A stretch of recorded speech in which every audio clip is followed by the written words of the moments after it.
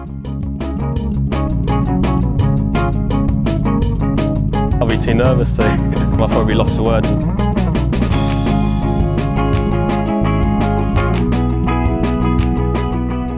Hello and welcome to another edition of the Lost Word DraftKings podcast. I'm joined by Matt Vincenzi. Matt, hello. Hey Tom, how you doing? I'm good. I'm hoping that your storm there where you are doesn't affect you mid podcast, but we'll brace ourselves for that. Hopefully things are good and everyone stays safe and there's no power outages. But rocking on to the Genesis Invitational here, Matt. First of all, I guess we can't really go into this week without recapping last. Good week for us picks wise. Like in terms of betting, I had 3 players in the top 8, and by midway through Sunday, I felt like I couldn't win because Thagard kind of looked terrible and Burns wasn't making the kind of short putts. But I think from a selection process, it was pretty solid. Yeah, actually, and I had Spieth. I thought Spieth was going to win going into Sunday because he was like 10 under, but he was like right there and he started to play really well and just couldn't get anything going. So, yeah, it was a little disappointing, but is what it is. Is it temptation just to try and find the guy that's 100 to 1 every week now and just play the field? Like I think people are going to do that now, but eventually water's going to find its level. Yeah, I'm not tempted at all to do it, but I never really am. And I'm the one who keeps saying over and over again, stupidly, that it's not going to happen this week. And I don't think it's going to happen this week again. I don't think Chase Johnson is going to win this week. But I think with Nick Taylor, though, like when you look at it, second here last year, winner since then, like he's 100 to 1 by proxy of who Nick Taylor is. Like in terms of actual winning ability, in terms of course knowledge, in terms of hitting the ball well, he'd gained strokes in 4 straight events. Like, actually, it's not that far-fetched. It just seems it because of his name. Yeah, no, it isn't far-fetched, and the way he's been playing is obviously great. The Hoffman one was pretty surprising, though. Yeah, 100%. Like, but then even then, right? Like, I'm this big advocate of like, let's look at individual rounds and hidden rounds and actually look at it. And he said, oh, like I'd been playing like this for a while, and I thought, fuck you, Charlie. Like, you definitely haven't. Like, you're literally lying through your teeth. And then you actually look through what he's done, and he was out for a long time, but at Bermuda he opened with a 65, finished 45th, and he finished 13th for the RSM with a 62-65 weekend. Final round 65 at the Sony. He was 10th after 2 rounds at Torrey, and then finishes second at the course that he absolutely loves. So actually, on the face of it, it's not like it's surprising to us because he's 400 to 1 and way down the field and not done anything for ages, but there were signs. Yeah. And did he have a great course history here? Yeah, he loves Phoenix, right? Like here. Oh no, Phoenix. I mean. Yeah. I'm pretty sure he's been an ambassador for WM for like X amount of years, and I can't remember exactly like his actual course form, but I'm sure he's at least played there every year and knows what he's doing. So not a massive kind of surprise in the end, but I wouldn't have called it. Like, you could have given me the show 100 times last week and I wouldn't have mentioned Charlie Hoffman, so I'm not kind of like put out by it, but I think it's one of those kind of reminders, Matt, that like there's only 81 or 82 players in the field this week. You should probably just give everyone a look. Like, you can forget Chase Johnson, like that's fine, and you can probably forget Nick Dunlap on the first visit and things like that. But I think everyone else should kind of just be given, even if it's just a quick right. There's nothing there, cast to the side. Like if there's 80 players, just work your way through them and just see if there's these kind of individual rounds recently. Yeah. On that note, I guess that's what we'll start doing. So Scotty Scheffler 11-5, Rory McIlroy 11-2, Xander Schauffele 10-1, Victor Hovland 10.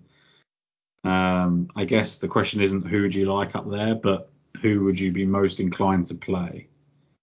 I'd be most inclined to play Rory this week. Wow.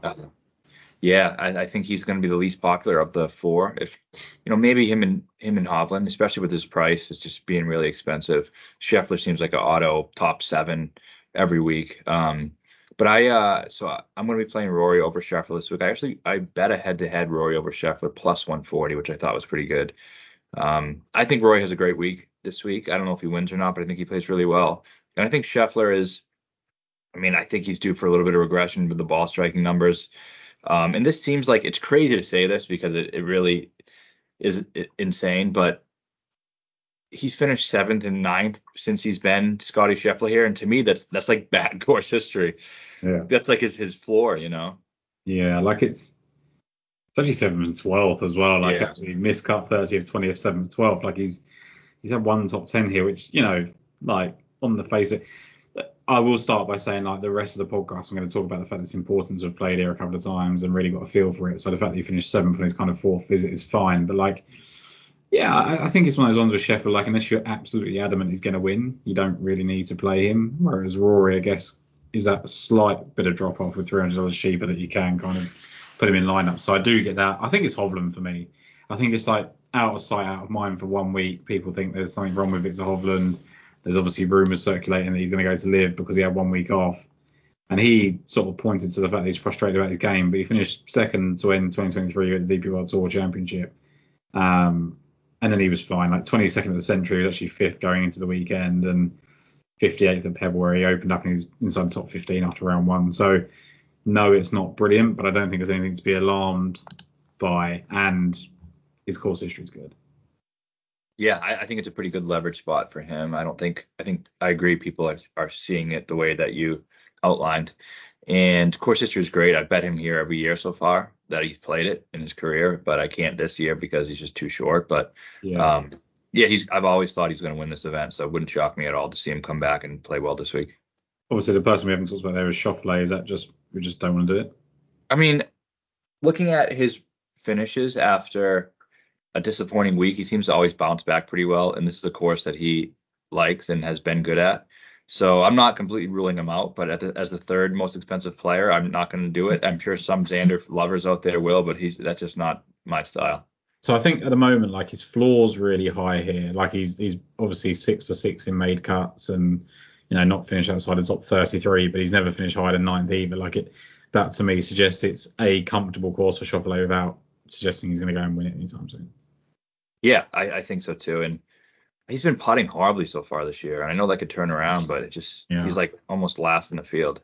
But I think also, like, yes, you're only waiting for putting to come back, but that's a big thing to come back at kind of 10 to 1. Do you know what I mean? Like or whatever he is, like 16 to 1 or whatever. And 10-1 in the price range. That's a big old gamble to take. So when I think about the kind of ownership on him and kind of having to take a shot at him at, you're showing it here 18%, like I can't really get on board with that. So the next question, I guess, Matt, is how important is this course for course history versus others on the PGA Tour?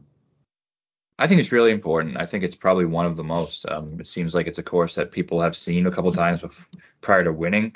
Yeah. You probably have that information offhand, though, more than I do. 12 of the last 12 winners have played here 2+ times before winning.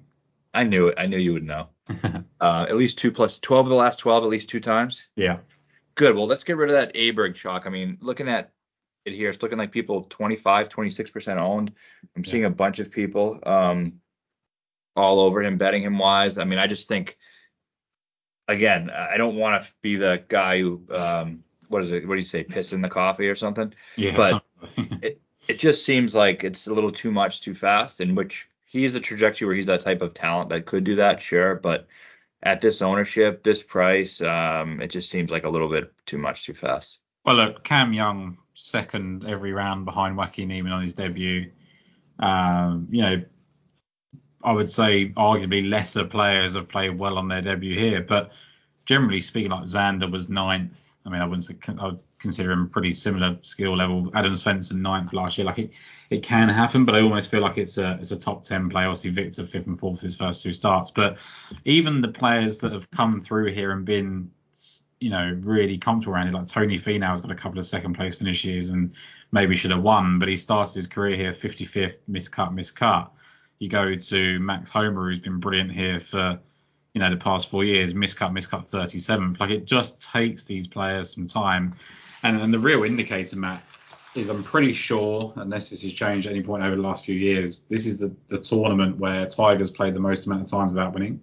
So if the greatest of all time can't win round here, it kind of, and look, everyone will point to James Hahn and John Merrick and people like that, but this is a a more elite field with 80 players or whatever it is, and I just think I can't rule Ludwig Aberg out on anything at the moment because every time I kind of think he's going to struggle, he doesn't. But I have no real intention to dive on.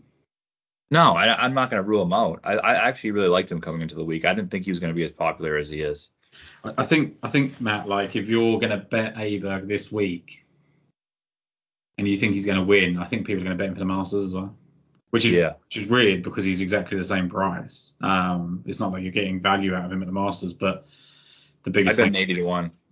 Yeah, that's wild. Like, what is he, like 20 to 1 now? Like 26? Yeah, he's not going to win, so that's fine. But yeah, he won't win. It's a value bet, right? But like, I think, like, and I'll talk about this kind of a player later on, but like, if you're really keen on someone this week, I think you look in the Masters market over the next few weeks and kind of place a bet there as well. So, another sort of topic of conversation. But would you buy that correlation while we're on the topic? yeah, but not from a perspective of like I think it's this really similar golf course that requires the same thing. I just think it's a classical test that has kind of they've gone back to for so many years. It takes people like the quirkiness of Riviera matches the quirkiness of Masters. It takes you a couple of years to figure out. And I think that's it. Like I think it's those patient players that get rewarded for eventually figuring it out. I think it's in that sense it's similar as opposed to the actual test itself. Okay, that's good. It's good for a couple of guys I like to see. Good. Let's go into the 9K. So obviously it starts with Max Homer at 9.8. It ends with Jordan Spieth at 9. Can you make a case for every single person in the 9K range? I can't make a case for Homa. I mean, okay, good. I don't think he's playing well enough. I think he already got his win here, which was slightly lucky with that playoff scenario. I just think 9,800 is somebody who's going to win. I don't think he's going to win. I think there's something a little bit off with him. Yeah, not playing well, like not even in the slightest. Like people look at the course and look 5th, 1st, 10th, and 2nd, like it's absolutely fine. And I mean, it's more than fine. It's incredible, right? But he just looks off. Like I thought when he won that Ned Bank, I thought I was really impressed with him going over to the other side of the world and playing so brilliantly, winning it in dominant fashion. And then he's just been pretty awful. Like, okay, the numbers don't suggest he's been absolutely terrible, but like 14th for the century is pretty much what you'd expect from him. No better than that. 13th at the Farmers is a good golf course for him. Didn't shoot any better than the 69. Goes to Pebble, opens with a 69 and just puts it in reverse and then misses a cut at Phoenix last week. Like there's nothing about Homer's game where I go, look, he's due. I think you have to sit there and go, yeah, look, Max Homer can turn at any point. We've seen that in the past, but 44th and 49th the last 2 times he made the cut and strokes gained approach. He's just not hitting the ball well enough at this part of the season. I actually think it's the opposite. I think he's due not to win. I mean, I think he's won a lot in a short amount of time. Now it's going to go the other way, which is fine. Doesn't mean he's not a great player, but that's the way the professional golf works. And yeah, I think statistically it's not as bad as you might think, but I think a lot of it has been the putting. I mean, look he's in his last 3 starts here in the West Coast, he's lost on approach in all 3. He's lost off the tee in 2 of the 3. Yeah. Putting, he's slightly neutral, but he was really good putting at the Farmers. Around the green, he's been good. I just think he's using his knowledge of these greens and green types and agronomy of these courses to kind of make his way around, but he's not hitting it great. That's the thing. Like this is a comfortable part of the season for him, right? And he's not performing like an elite level. So I guess the Homer dip, if you like, at the moment is potentially what we saw already from Sam Burns. This is skipping slightly ahead into the 8K range, but like has Sam Burns gone through what we're potentially seeing Homer go through now? Like great players, winning bunches, had a dip, and now Burns has come out the other side. Yeah, I think it's exactly what it is. Yeah, like I think I was having a really tough time of splitting Burns and Finau this week in terms of my main bet, and I took Burns. I just believe he's got a higher upside in winning. But I think let's talk about both of them because we're on the subject. Like Finau's ball striking has been really encouraging. Yeah, I bet Finau. I've seen him up to like 33, 35 in places, which I've always thought there's a place he could win. I mean, he's hitting it so well. I always like to use Farmers as a comp to who play well here because sometimes you see guys play well at Farmers and they're not good the next week and you kind of forget about them. Yeah. and I like that he gained seven on approach at Farmers, and then at Pebble he still gained 3.2 and 2.6 off the tee. So he's just hitting it so well. He's putting horrifically. But he's putting horrifically, Matt. But like, not horrifically to the point of like it's out of character. Like it's just what Finau's been for his career, right? Like he's just had these struggles, and we know that he goes through purple patches of gaining strokes putting. I mean, he did it at the end of last season and the start of this one, and then I just look. The difference is that he wins when he puts really, really well. The concern at the start of the season, I think, was he wasn't hitting it as well, and then all of a sudden he just seems to have turned it on. I think once all the kind of when you know we spoke right at the start of the season, like once all the kind of live stuff died down and he fully turned his attention to this, like I think he's doing everything I want Tony Finau to do. Like if he's ball striking it, I can wait for the putter, and especially on a golf course like this. I love it. He's not crazy popular either. It's just a nice kind of a sweet spot. Like I always think every year you're probably going to get Finau way too high owned at Riviera and everyone betting. I'm not seeing it as much this week, which I like.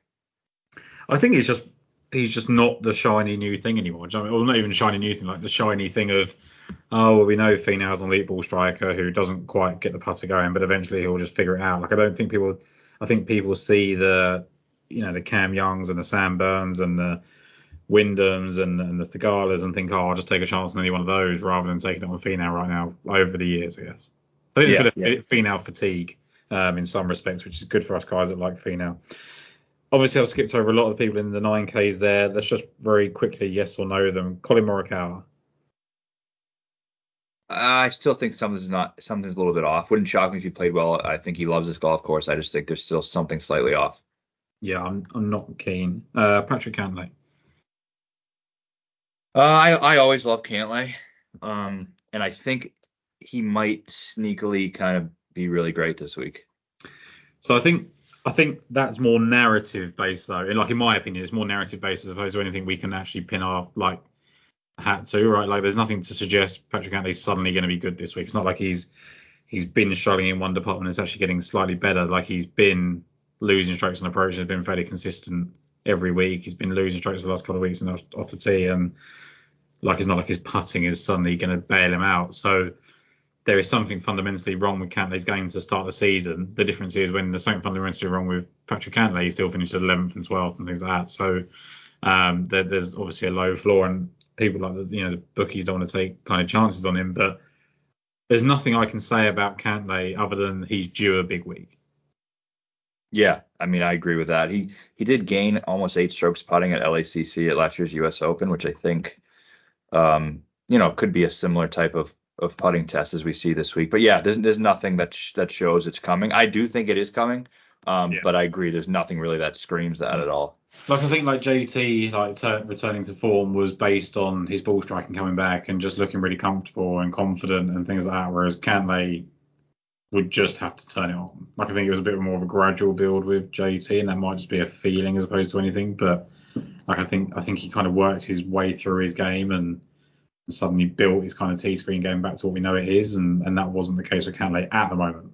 Everyone's got to start somewhere. But No, I wonder when it will come back though. I don't know. I think this because this typically is his best stretch, and I don't know where he's going to. If he doesn't do it this part of the season, like you almost kind of give up on Cantlay a bit, which is wild going into kind of major season. But I guess he can just pick it up this week, and we suddenly stop having the conversation. Yeah, so I'm not going to do it, but it wouldn't surprise me. I kind of have a feeling he might play well, but I'm not going to play him because, like we said, I don't think there's much reason to. Aberg and Thomas, yes. That's who people are going to play. I'm definitely going Thomas over Aberg, especially at slightly lower ownership, looks like, although I'm sure Thomas could definitely get up there. He's relatively cheap for the way he's playing. I mean, now he's, third on the betting board, and he's 10th on the DraftKings board. But if you had one pick that you had to start your lineup with, is it Justin Thomas? Yeah, I think he wins.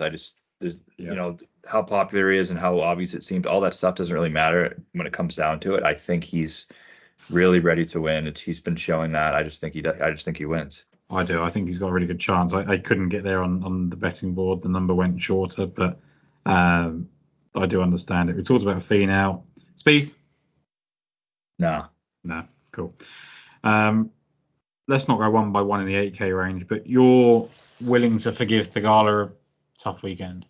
Yeah, I wasn't on him last week, so all I see when I look at him is a great finish and statistically incredible. I mean, look at what he did last week. He gained 5.6 on approach, 2.6 off the tee. He's been putting it great. He's actually second in the field behind Nick Taylor in this West Coast swing and strokes gained putting, only on these West Coast courses. So he loves putting on this surface. He missed a short one that everybody saw, but in general, he gained a lot of strokes putting. On approach, he was I think he was second in the field on approach, or second or third. Also, we saw Homa win Fortinet, and then later that year go and win Riv, which I think he could do too. So I love everything about him this week. I think it's a great spot for him to win.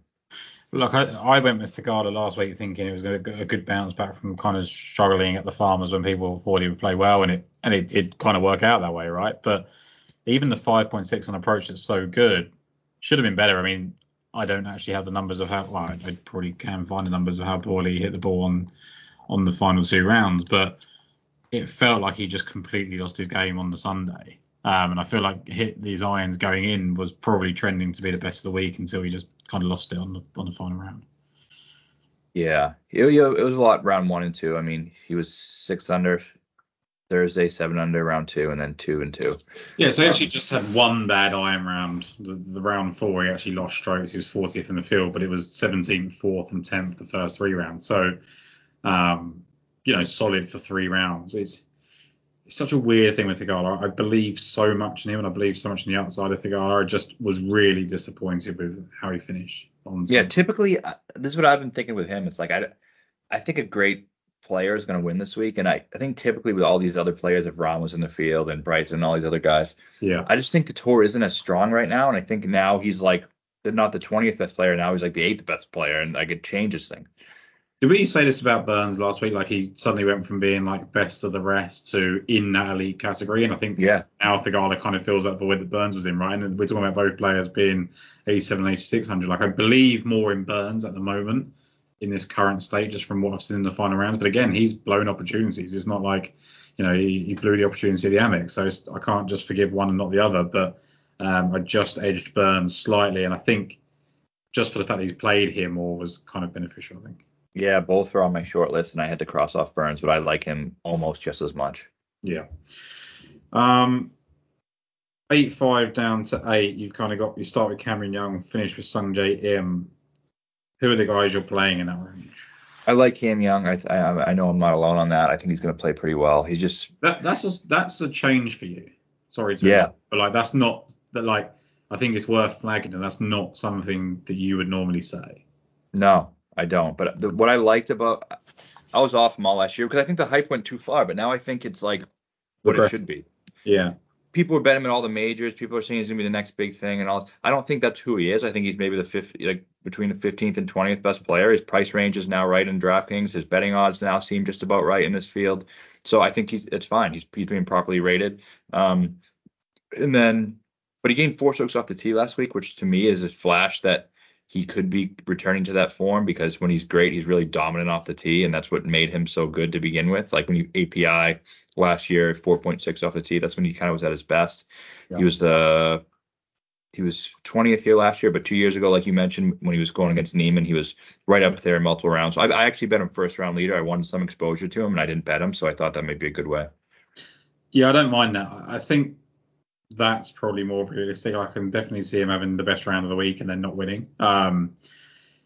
That's not surprising with Cam Young. Like we know he struggles to win, but like I agree with you that I always think there's just someone else that for some reason people want to be on, and I keep likening, and I'll talk about this one later on in the podcast with who I have come full circle on. But I think there's definitely an overreaction to everyone was balls deep on Cameron Young, too much so. And then just no one, it's not no one wants to blame, like he's 16% owned or whatever, but like in comparison to 8,500 if he was that last year, there'd be a massive clamour for him, especially after the second. So yeah, I definitely agree with that. I've gone with the duo that are going to be pretty popular in this range of Clark and Scott. That's more of a betting thing. I'll start with Clark, because it's a little bit of a different kind of case. I just think with Clark, one, he was just way too big at Pebble. Like, I think that's fair to establish that he was just he was 100-1 that week, and that was just wrong. Big overreaction to a couple of bad weeks. I still think he's potentially value at the price he is now, the 40-45-1, because when you look at kind of ways, look, I do genuinely believe, and I still believe it from what we said earlier in the season, that if that Pebble had gone to 72 holes, I don't think he wins. But I kind of like that, because I think, he had a stress-free win. He never, he shot his best round, the easiest round of his kind of career, shoots at, sits in the clubhouse, wait for it to rain. It's not like he's in the heat of the battle to kind of hold on to that lead or anything like that. It's not like he got himself by the head and just hold on with a one-shot, two-shot lead. Like, he just got the win and that was it. Went into Phoenix, started slow, and then shot 65, 66 to go into the weekend and into the final round of contention, just played terribly. But that can happen with Wyndham Clark. But the thing I like about him so much here is, one, obviously it's very hard to ignore the fact he's been 17th, 8th, and 33rd in the 3 starts. And when he was 17th on debut, he was 6th going into the weekend, and when he was 8th, he was when he was 8th, he was 6th going into the weekend, and when he was 17th, he was 2nd going into the weekend. Like, he's been in contention multiple times here already, and he's improved as a player. And I love the Quail Hollow kind of correlation of classical test winning there, obviously a major winner, that kind of ilk wins here. So probably more narrative based with Wyndham Clark than anything else. I just think that the price is about right, to the point where some people won't want to play him because it seems relatively expensive for what we've got around him. But by the same token, fair enough for the value like the player he is. Yeah, I think people will think he's cheap, and that's why he's played. I mean, he continues to show that he's one of the better players on tour, but he's still priced down here. Probably because people like me who don't really believe in him anyway, regardless of what he showed. Yeah. Do you just don't think he's good? It's not that I don't think he's good. I just think it happens when these guys get hot for a stretch and they can win a major, like you want to call Lucas Glover or whoever. I just can't separate him from that group into the elite group. I guess when we look at like Brian Harman has massively regressed. Like, do you just think that's coming for Clark? Yeah, I do. Okay, that's fair. Like, I think I'm just willing at this time of year to play him until it's like, I absolutely think it could go and we don't see him contending the major for a couple of years, and the middle part of the season is pretty much a lull. But I just think on this West Coast thing at Riviera, it's a good time to play him and figure out like if he's back to being a real deal or not. Scott, no, there's not much to say. Just back to his elite level form. Adam Scott is playing now what Adam Scott has played like for the entirety of his career. He's actually playing probably a heavier schedule than he used to play, but like the consistency of just finishing 8th, 5th, 20th, whatever. Like, I think the last 6 events he's played, the worst finish he's had is 20th. Like, everything else has been kind of top 10 over in DP World Tour as well.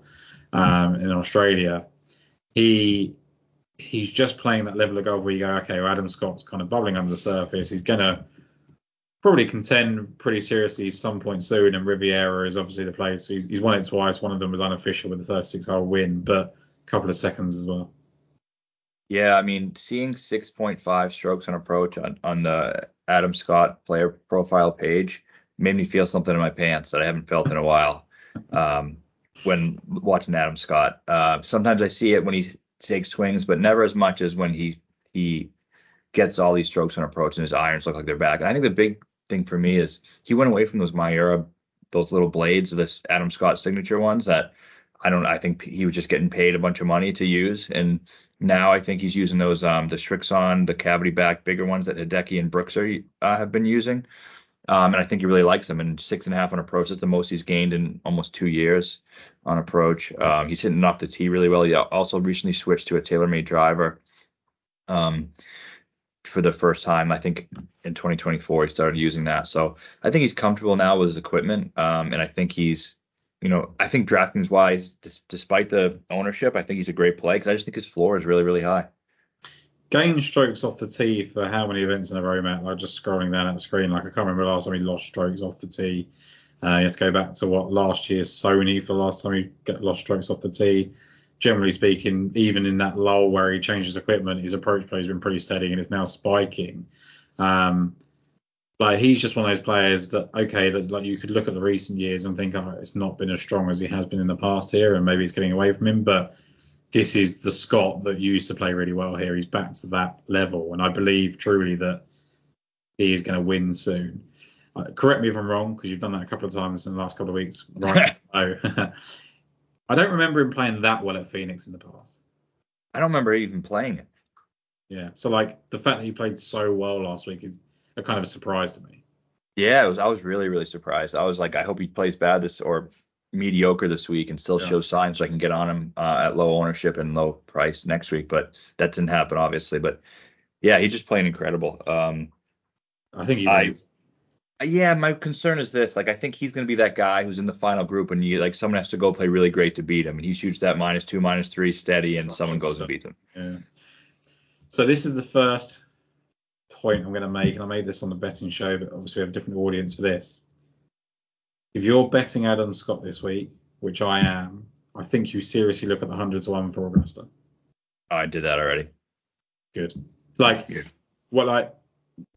If the correlation is as strong as it appears to be, and we talked about why it's a correlation, it's more the kind of uniqueness and the stuff like that. Like, I think you have to double down. I don't think you like.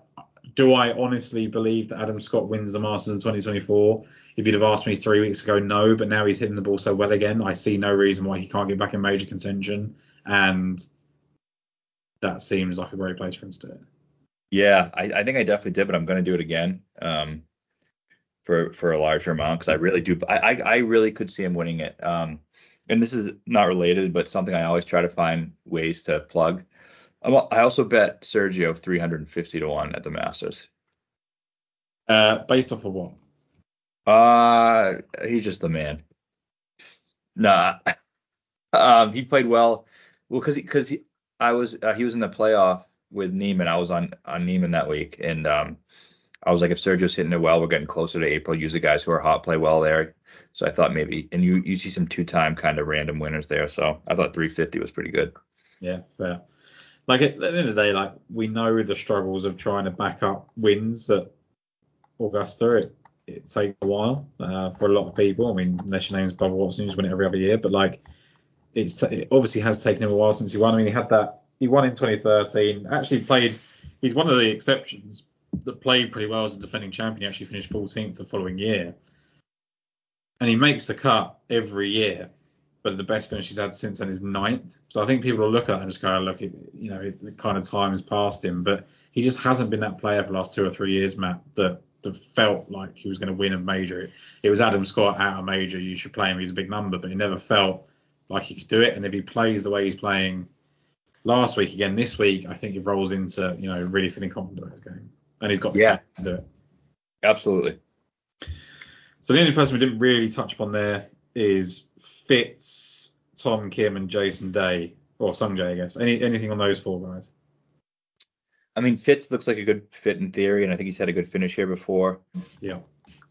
He looks like the pivot play. I said that last week, I think, too, and it kind of worked out. But I didn't play it myself. Here in the past, he actually was second out 54 holes, so he has had that.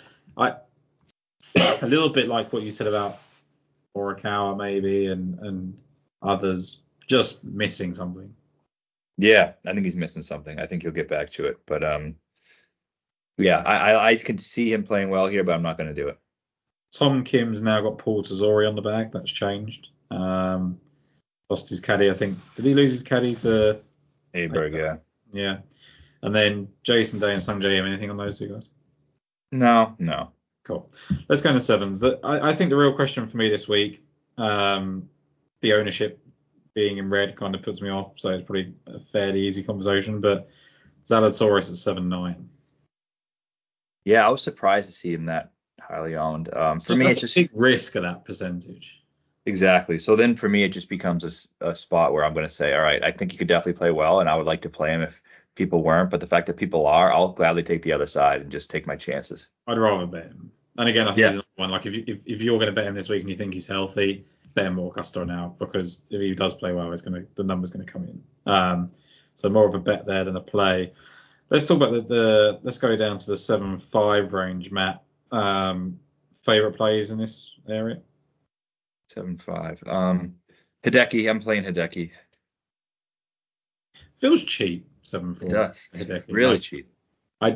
I think I kind of talked about him last week. Is this the place that we should play him because it was Phoenix? And at one point, I think it felt like he was going to make a bit of a charge and then didn't. I mean, I know the round by round results don't necessarily suggest that, but I'm sure he was a lot closer than the final sort of scores suggest midway through the tournament. So I think he's slowly working his way back, and this is a great golf course for him on paper. Yeah, I do too. I mean, he's finished 2019 and 2020. I think he was fifth or fourth and ninth here in 2 trips. I've always thought this is a place where he could play well. You got the Masters correlation that you kind of referred to. He likes a wet, soft golf course, which we saw him take advantage of that rain delay in the 2020 Masters when he won. Yep. I think it'll be a little wet and soft this week. Stats aren't great, but he's great around the green. I think if the scoring doesn't get out of control, I could see him contending. And I bet the 80 or 70, whatever it is. Do I think he's going to win? Probably not. But I just think the price is too short in both DraftKings and betting. Interestingly, JT Poston missed his first cut for a while last week. And after a really hot start at this golf course, he's missed his last 2 cuts here. But the body of work when he started, he finished 17th on debut, and he was second after round 1, fourth after round 2. Finished 28th on his second start. He was 9th after round 1. Finished 30th. Finished 43rd. The current iteration we've got at JT Post at the moment intrigues me a little bit around here. Yeah, I mean, I hope he misses every cut for the rest of his life, but you can tell us why you like him. I just think he's solid. I think at 7-8 you're getting a really solid player, and I know people will go to Eric Cole and maybe even Bradley, and Henley obviously has a decent go of things around here on occasions, but I just think Poston's solid. And then the next one's Siwoo Kim. Yeah, he makes some sense. The concern with him is he's so volatile here. Like, he's been very solid for 2024, but he's just so up and down here that it kind of frightens me in this format. Yeah, I don't know. I haven't really been big on Siwoo this year, and I haven't really played him at all. I think I'm still going to not. The guy who I kind of similarly liked was Ben Yan, just because last week he seemed popular and everyone liked him, and his price got steamed up, and then he sucked, and he said he didn't like the fans and stuff. Wouldn't really surprise me if this is a week that he, just to piss everybody off, played well again. Yeah, and plays right into his hands as a tournament. He's only played here once, that really surprises me. But he finished 55th on debut, so he got through the cut. And I think that was largely due to a good opening round. And he opened 67 and was inside the top 10. So kind of hung on after starting fast. But again, talking about the current iteration, like, this should be a good track for Ben Yan. Yeah, I think it'd be a nice little pivot play this week. Yeah, I like the Ben Yan Hideki kind of pivot there. I don't love the rest of this 7K range. I know you've probably got a couple of guys you want to talk about, but I don't love it. No one I love. I mean, I thought Keegan looked all right at 79. The lower ones, Cam Davis could make some sense. I guess when he's in this price range, I'm fine with it. Like, I normally just moan about Davis when he's overpriced, but there's nothing about him that makes me think he's going to play well here. Yeah, no, me neither. Obviously, strokes gained approach, he led the field a couple of weeks ago, but other than that, I'm kind of out. Happy with the 7Ks wrapped up there? Yeah. 6 is where it gets interesting. Can Kitayama keep up a couple of solid rounds? Is the first question. I don't know. You tell me. You've been following him closer than I have. I think he's been playing really well. I think this might be where it runs out.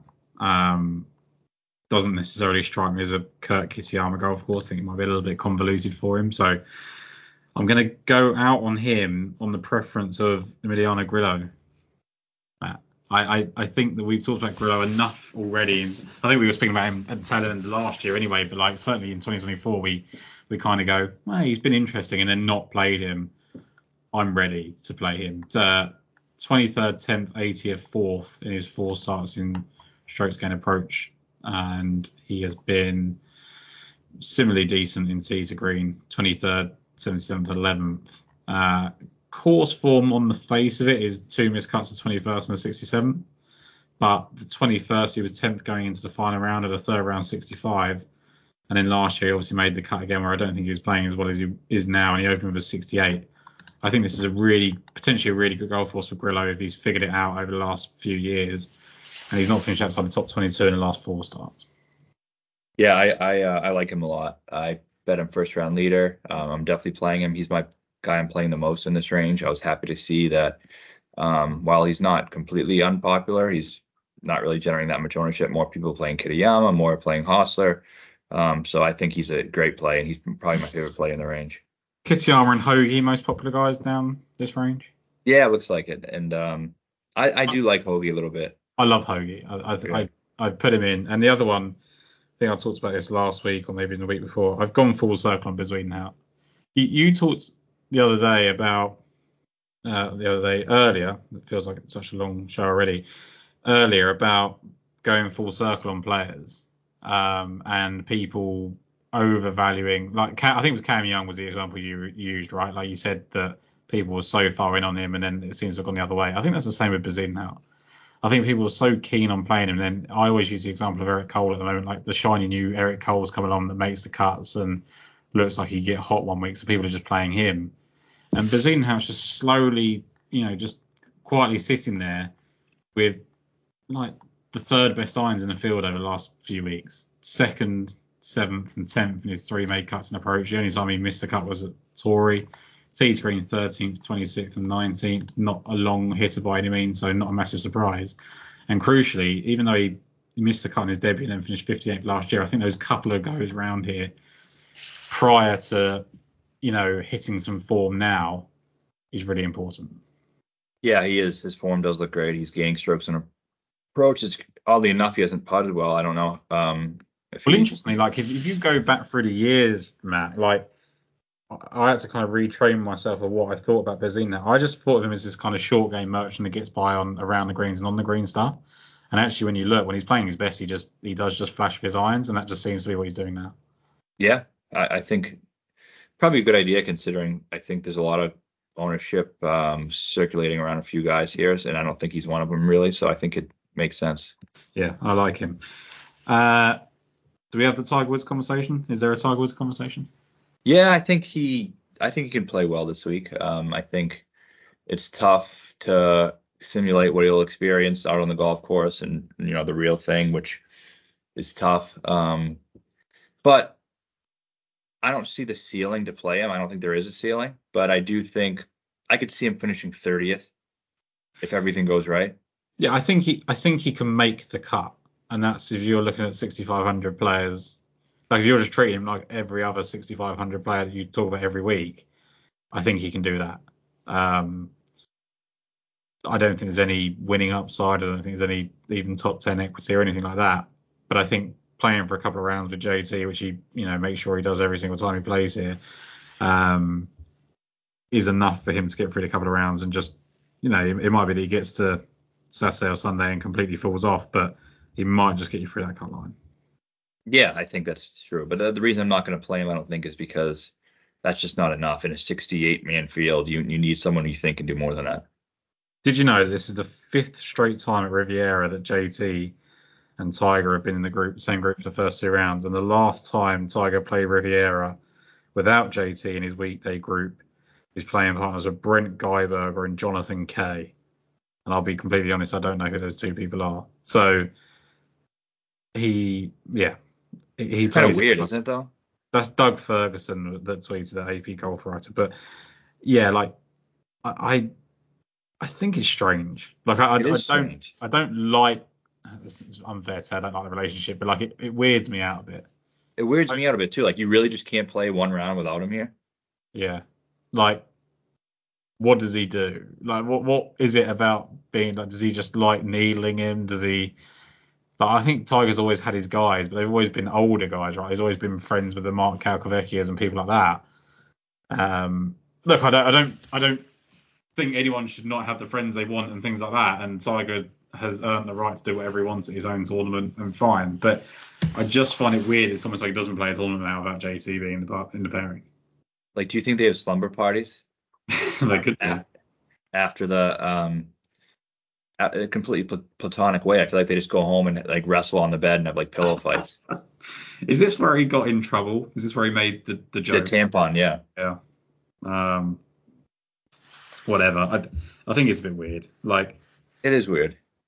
I do. The one thing I would do is I think the hype around like people believing Tiger Woods is just going to come back and win is definitely dying down to a point where I can kind of cope with it. I don't mind people being excited about him being in the field. That's a nice thing. It's a person that we love and things like that. Or people love him. I don't know that that's a collective thing, but I think it's a good segue, Matt.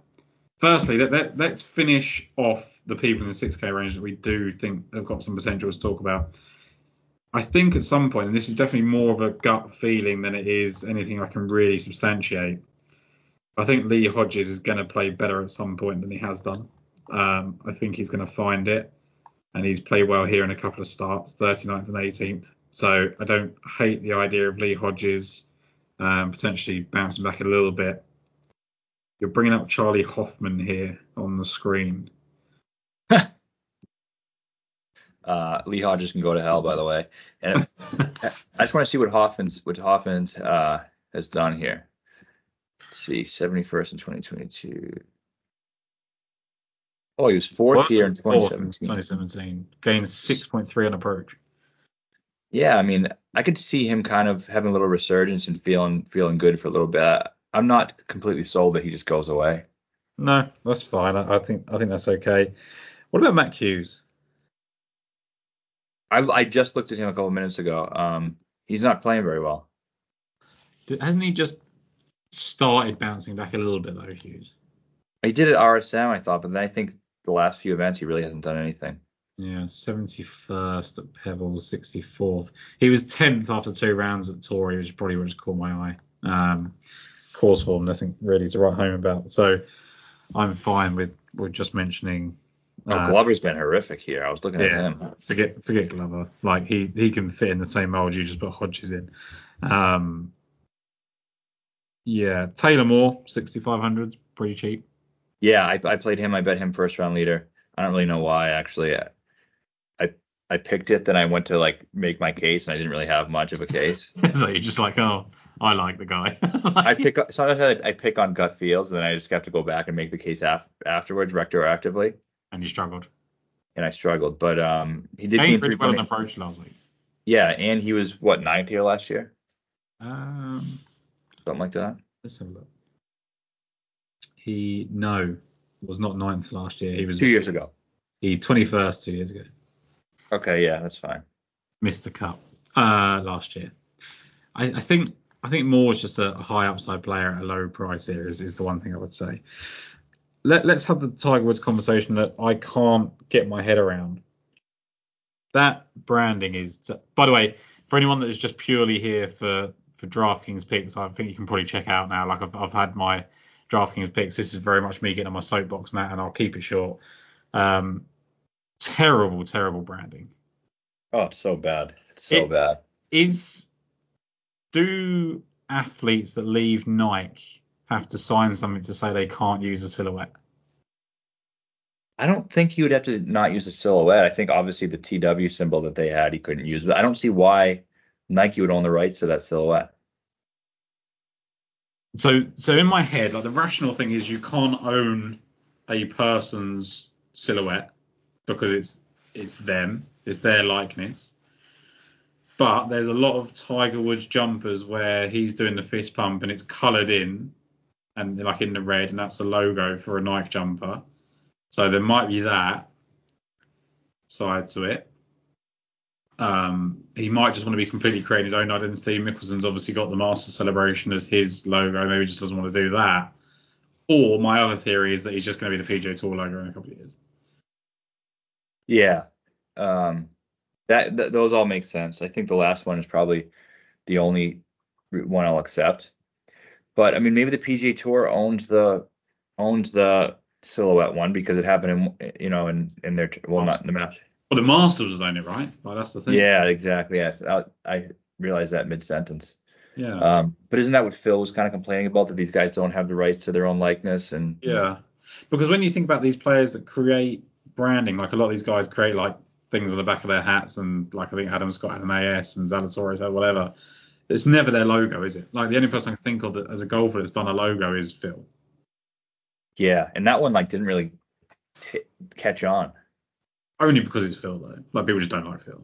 Yeah, it could be that. Like it looks really good. Like, but all Tiger Woods had to do was make any, even if it wasn't the fist pump one, even if it was just any other celebration of like the 2019 Masters, whatever, of him just celebrating in a silhouette on a relatively decent made polo shirt or pair of shoes, it sells millions. Like it outsells every kind of product. I agree. I mean, it's crazy to me. So like you said, there has to be a reason. If there isn't a real reason, then it's just a huge misstep. And then even if it wasn't that, the one they made just absolutely sucks. Did they? Are they just trying to be clever?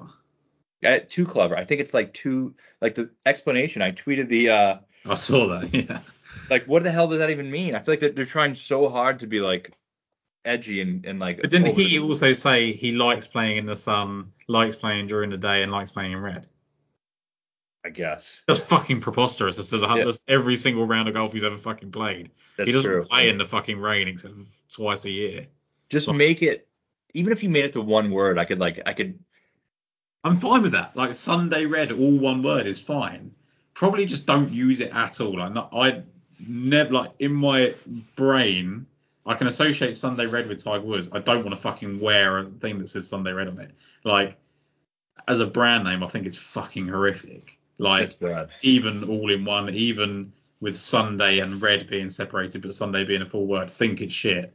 Like Greg Norman gets absolutely ripped for like Greg Norman clothing or whatever he calls it. I think it's just like shark or whatever.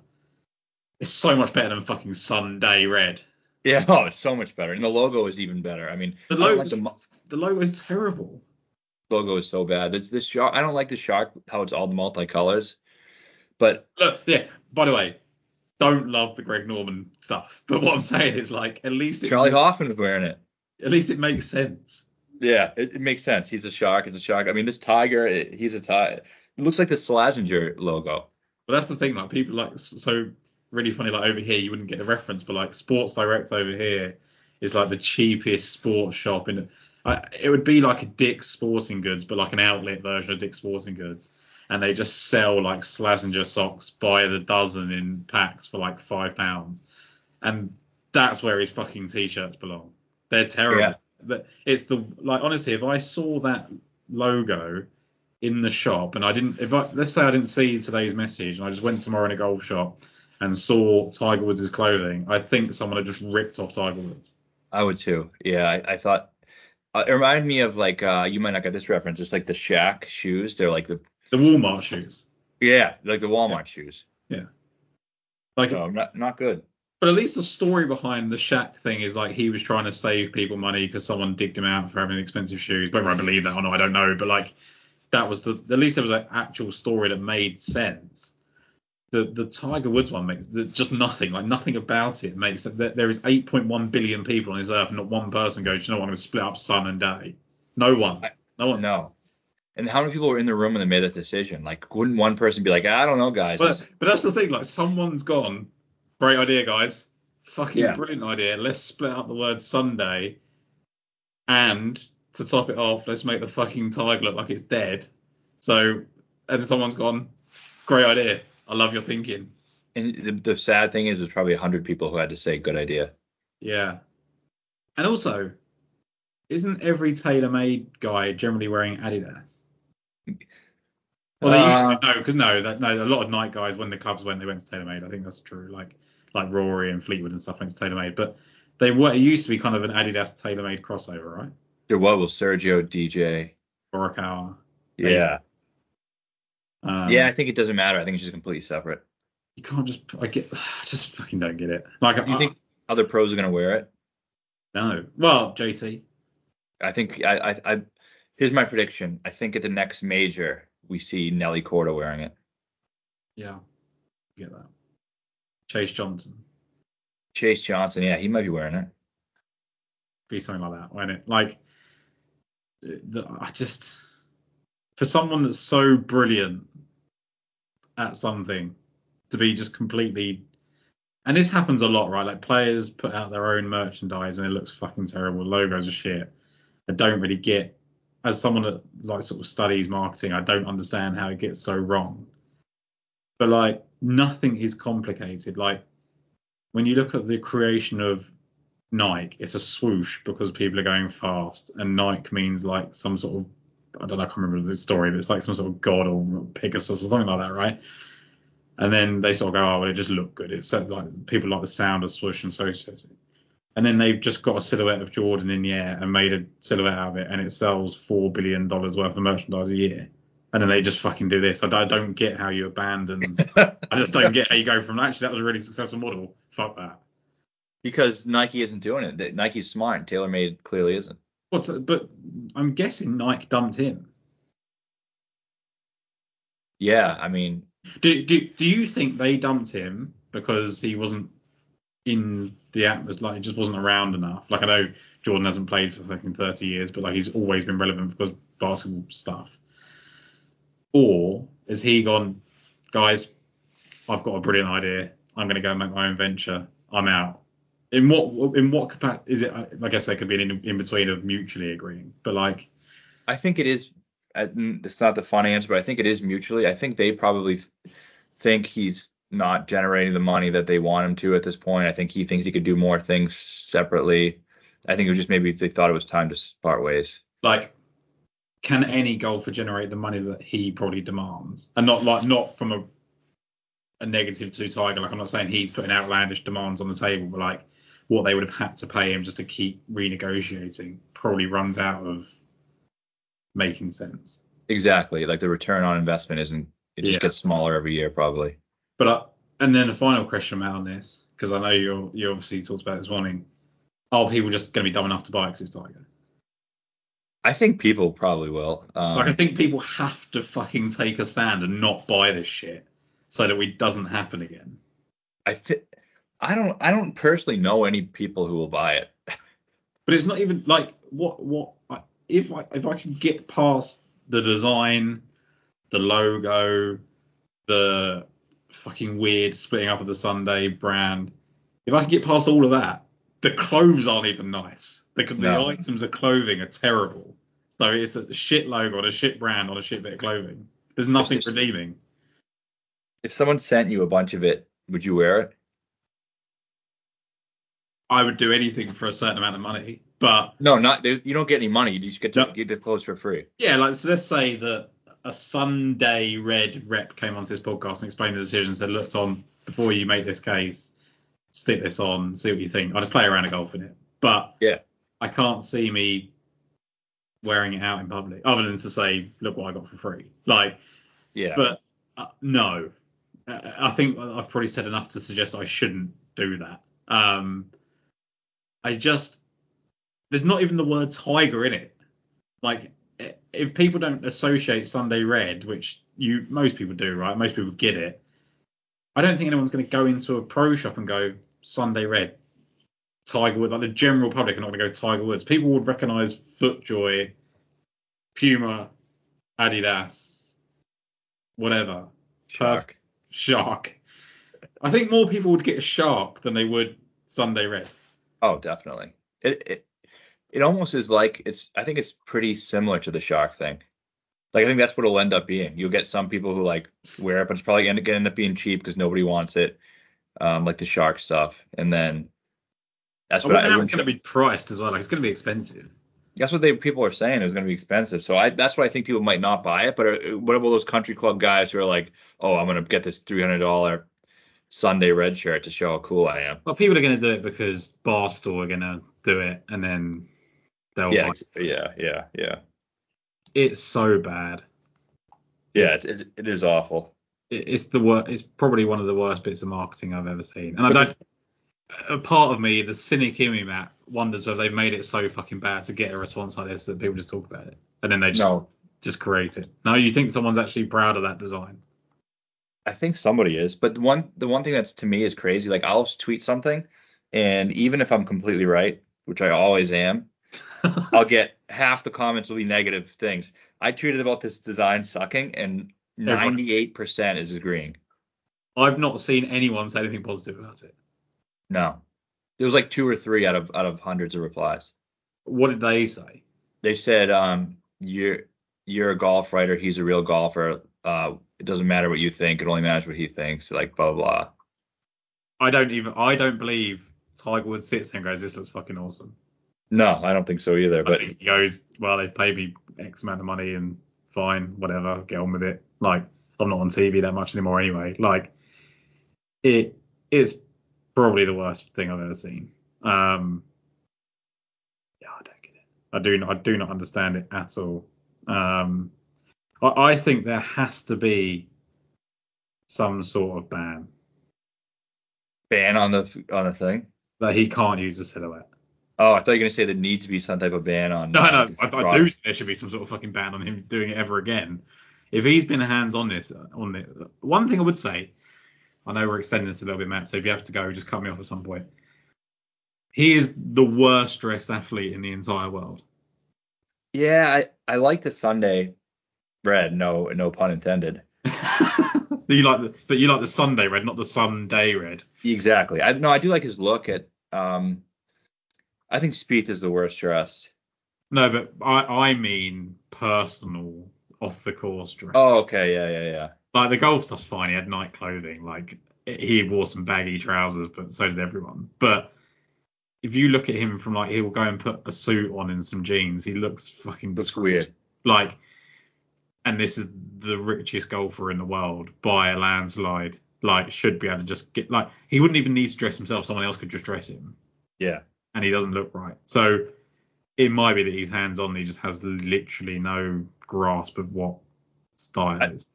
I think that's a definite possibility too. He is a little odd and kind of quirky off the course. That wouldn't surprise me at all. It's a shame because obviously we're talking about a legend here. But there's other thoughts on Tiger Woods in my mind. The video was cool though. I didn't watch it. You should watch it. It was pretty good. I was so fucking pissed. I refused. Yeah.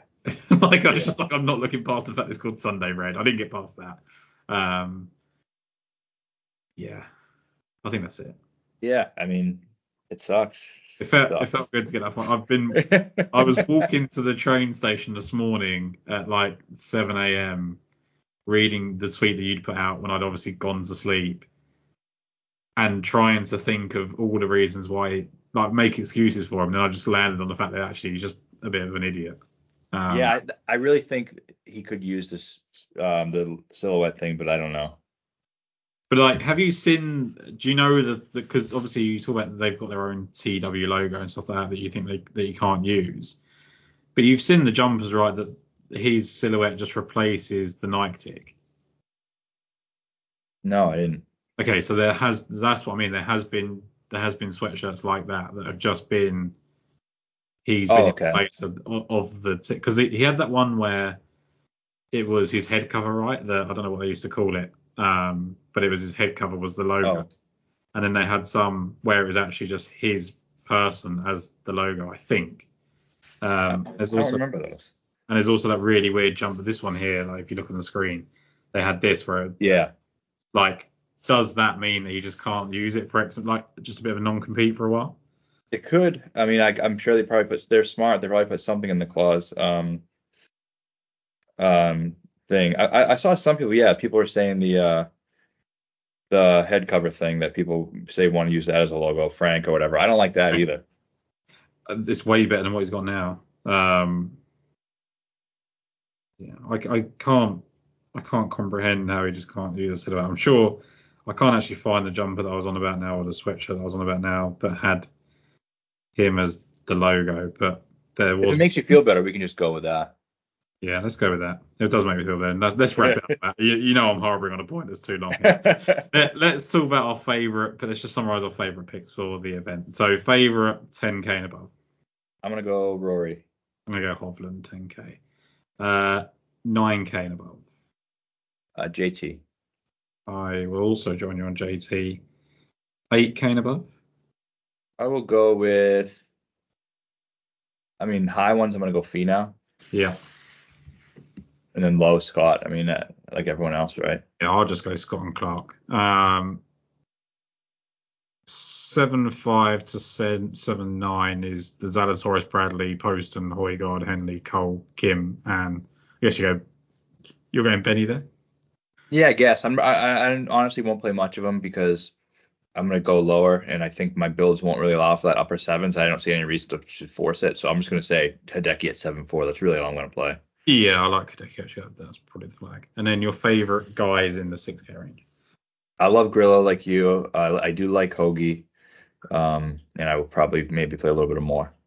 I love Grillo, Bezuidenhout, and Hoagie. And I don't feel like there's any lineup I'm ever going to put together where I have to play Taylor, Morley, Hodges, I've mentioned. So all good. Yeah, I think Grillo is a good one. I think top 20 is pretty likely for him.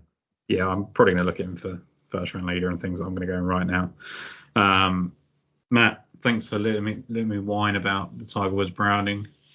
Thanks for joining me as ever and bringing up all the stats. And it's good that you didn't have to correct me this week on stats because you just put them up on the screen, so I didn't make a fool of myself. Nice. Oh, that's good, and it's also good that I wasn't in a rush today for the first time in forever. So the snow day was a little helpful for me. Yeah, stay safe. Keep safe in the storm. Hopefully no power outages. We got through an hour and 5 minutes without any outages for you. Always good to talk golf with you. Always good to talk life with you, Matt. And we shall catch up in a week.